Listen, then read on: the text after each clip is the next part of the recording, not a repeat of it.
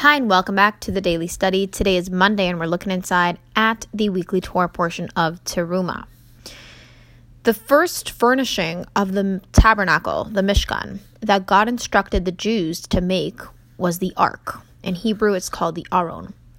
The Ark of the Covenant, an open, gold-covered wooden box that housed the 2 tablets of the covenant upon which God had engraved the 10 Commandments. This ark was sealed by a golden cover, upon which were 2 figurines of winged angels with infant faces, known as the cherubim. So,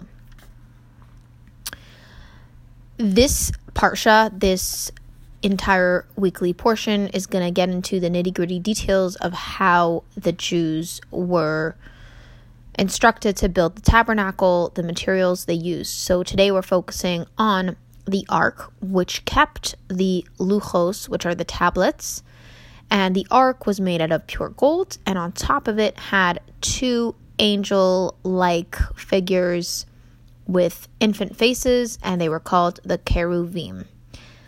Let's dive into the verse. Ve'asita shnayim cherubim zahav v'gomer. You must make 2 golden cherubim. The infant-like faces on the cherubim signified that our intrinsic bond with God is like the essential bond between parent and child. Despite any fluctuations that might arise in their relationship, the bond between parent and child can never be broken. The fact that the cherubim were situated above the tablets of the Torah and faced each other signified that by studying the Torah, we can reach the root of our divine soul, allowing our consciousness to merge totally with God. The infant faces of the cherubim also portray to the fact that the Torah as we know it is a diluted, simplified version of the heavenly Torah, God's infinite wisdom. God contracted his infinite wisdom into a form that we can understand and digest, much as an expert teacher contracts his grasp of a subject in order to convey it to its pupils.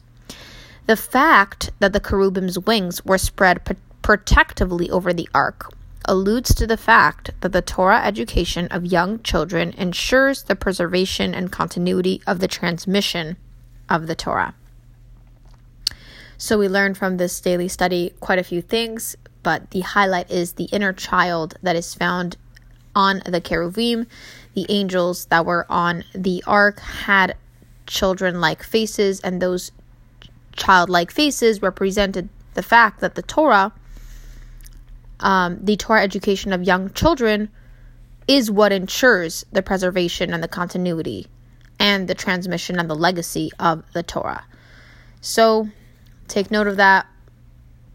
Children absorb things. Children are sponges, really, and they have the ability to retain information a lot more than we give them credit for. And this could also relate to the inner child that's within us.